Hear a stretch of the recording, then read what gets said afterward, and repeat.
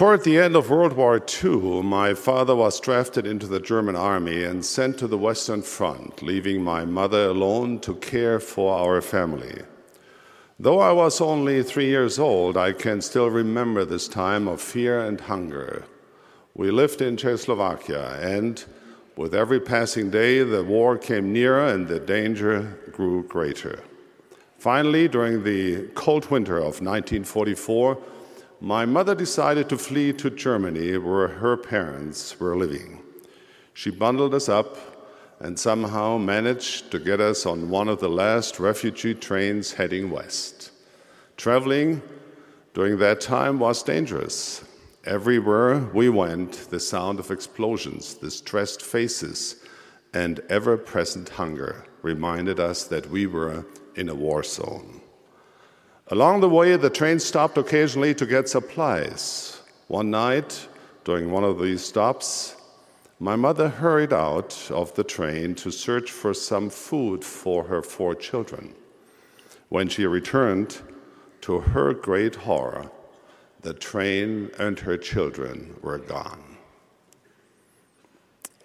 Weighed down with worry, desperate prayers filled her heart. She frantically searched the large and dark train station, urgently crisscrossing the numerous tracks while hoping against hope that the train had not already departed. Perhaps I will never know all that went through my mother's heart and mind on that black night as she searched through a grim railroad station for her lost children. That she was terrified, I have no doubt. I'm certain it crossed her mind that if she did not find this train, she might never see her children again. I know with certainty her faith overcame her fear, and her hope overcame her despair. She was not the woman who would sit and bemoan tragedy. She moved. She put her faith and hope into action. And so she ran from track to track and from train to train until she finally found our train. It had been moved to a remote area of the station. There at last, she found her children again. I have often thought about that night and what my mother must have endured. If I could go back in time and sit by her side, I would ask her how she managed to go on in the face of fears. I would ask about faith and hope and how she overcame despair. While that is impossible, perhaps today I could sit by your side and by the side of any who might feel discouraged, worried, or lonely. Today I would like to speak with you about the infinite power of hope. Hope is one leg of a 3-legged stool, together with faith and charity. These 3 stabilize our lives regardless of the rough or uneven surfaces we might encounter at the time. The scriptures are clear and certain about the importance of hope. The Apostle Paul taught that the scriptures were written to the end that we might have hope.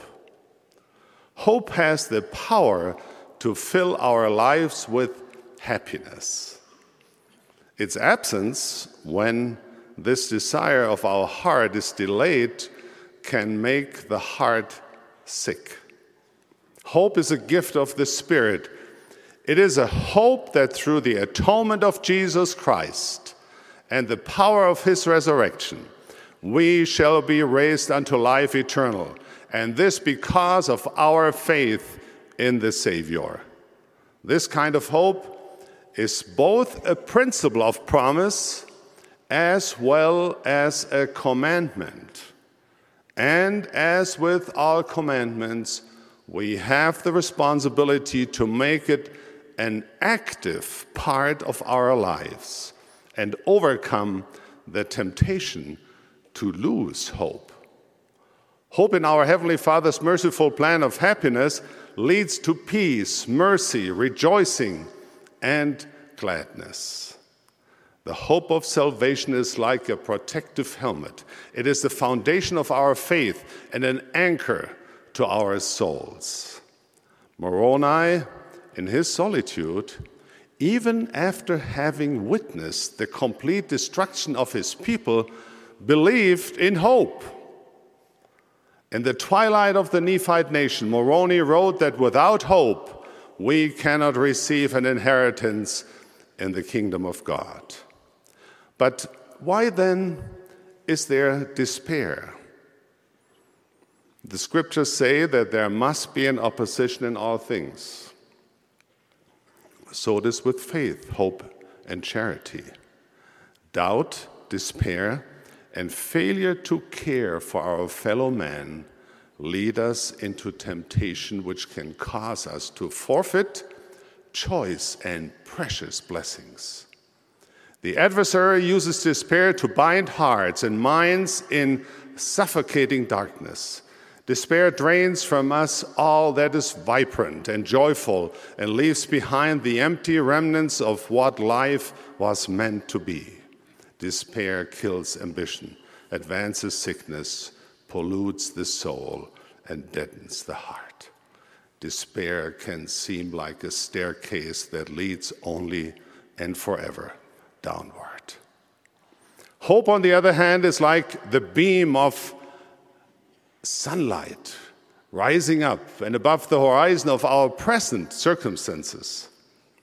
It pierces the darkness with a brilliant dawn. It encourages, inspires us to place our trust in the loving care of an eternal Heavenly Father who has prepared a way for those who seek for eternal truth in a world of relativism, confusion, and of fear. What then is hope? The complexities of language offer several variations and intensities of the word hope. For example, a toddler may hope for a toy phone. An adolescent may hope for a phone call from a special friend. And an adult may simply hope that the phone will stop ringing altogether. I wish to speak today of the hope that transcends the trivial and centers on the hope of Israel, the great hope of mankind, even our Redeemer, Jesus Christ. Hope is not knowledge, but rather the abiding trust that the Lord will fulfill his promise to us. It is confidence that if we live according to God's laws and the words of his prophets now, we will receive desired blessings in the future. It is believing and expecting that our prayers will be answered. It is manifest in confidence, optimism, enthusiasm, and patient perseverance. In the language of the gospel, this hope is sure, unwavering, and active. The prophets of old speak of a firm hope and a lively hope. It is a hope glorifying God through good works.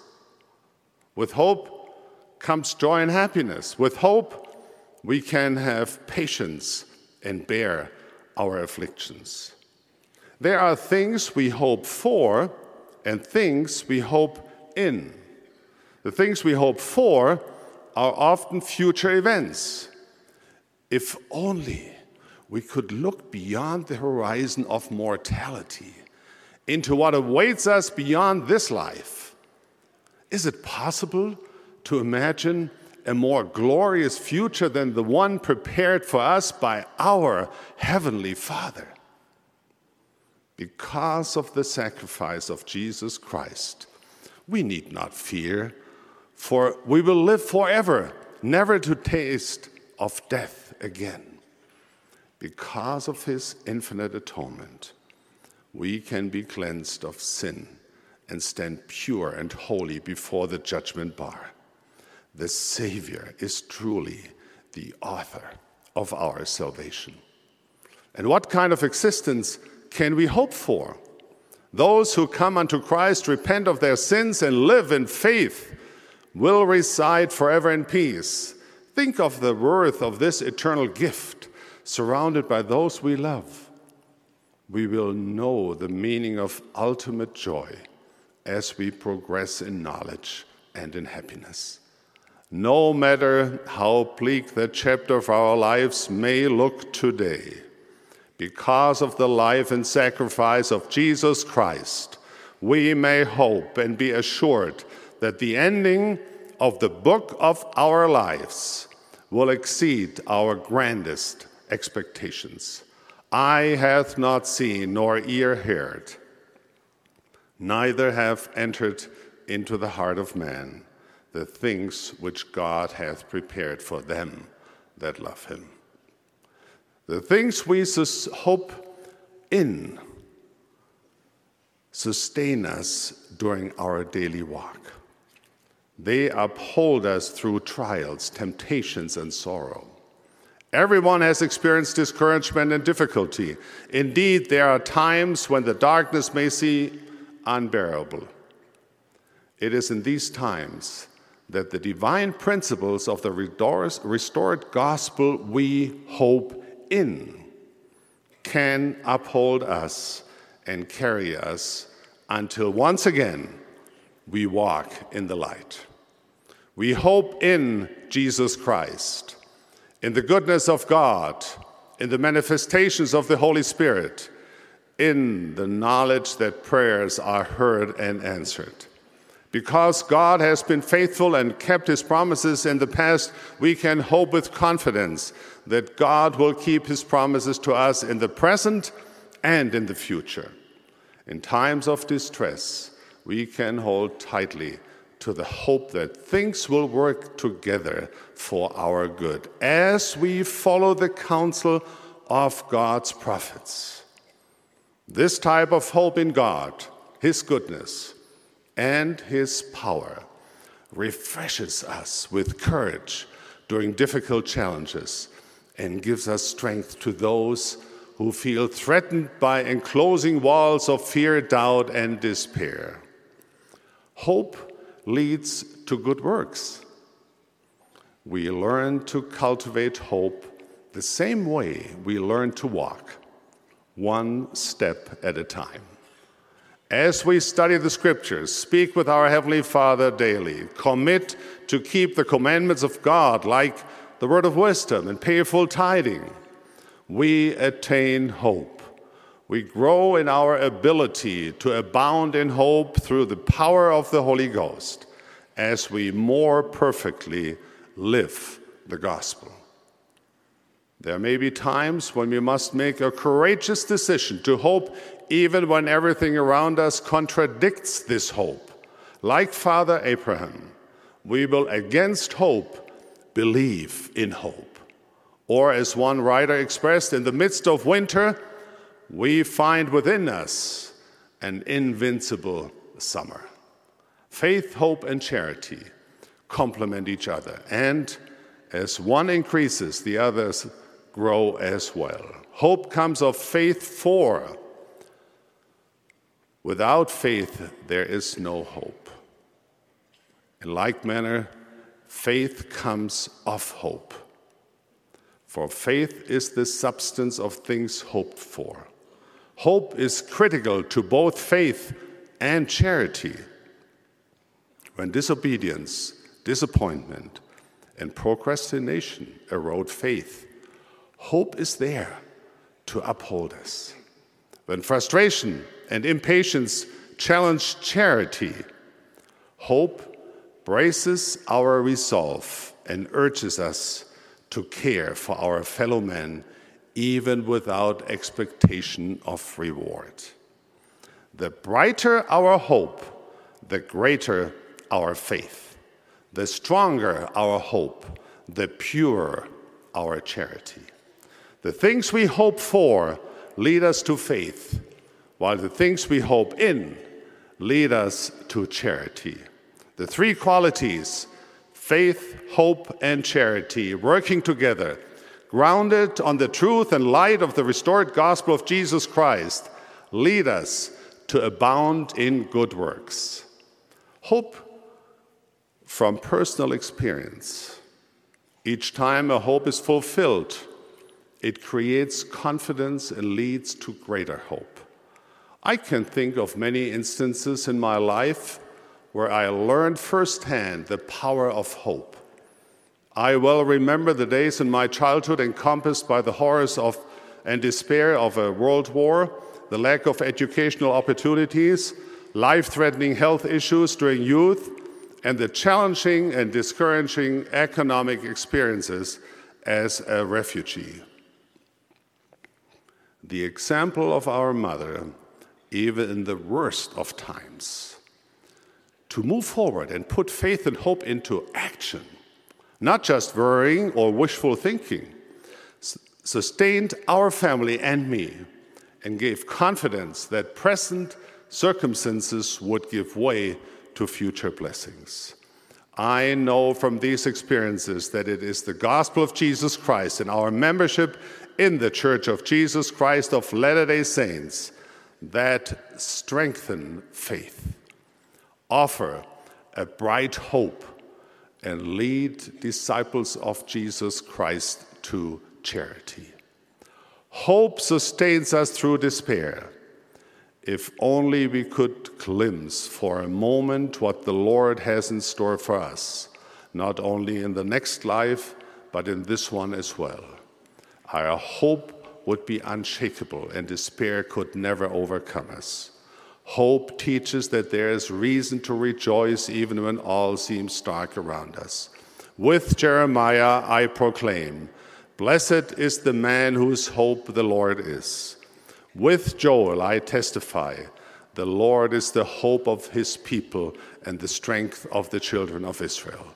With Nephi, I declare, "Press forward with the steadfastness in Christ, having a perfect brightness of hope and the love of God and of all men, feasting upon the word of Christ, and endure to the end. Behold, thus saith the Father, ye shall have eternal life." This is the quality of hope we must cherish and develop.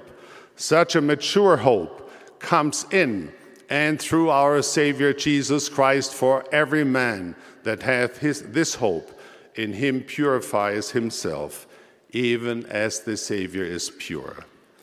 The Lord has given us a reassuring message of hope. Fear not, little flock.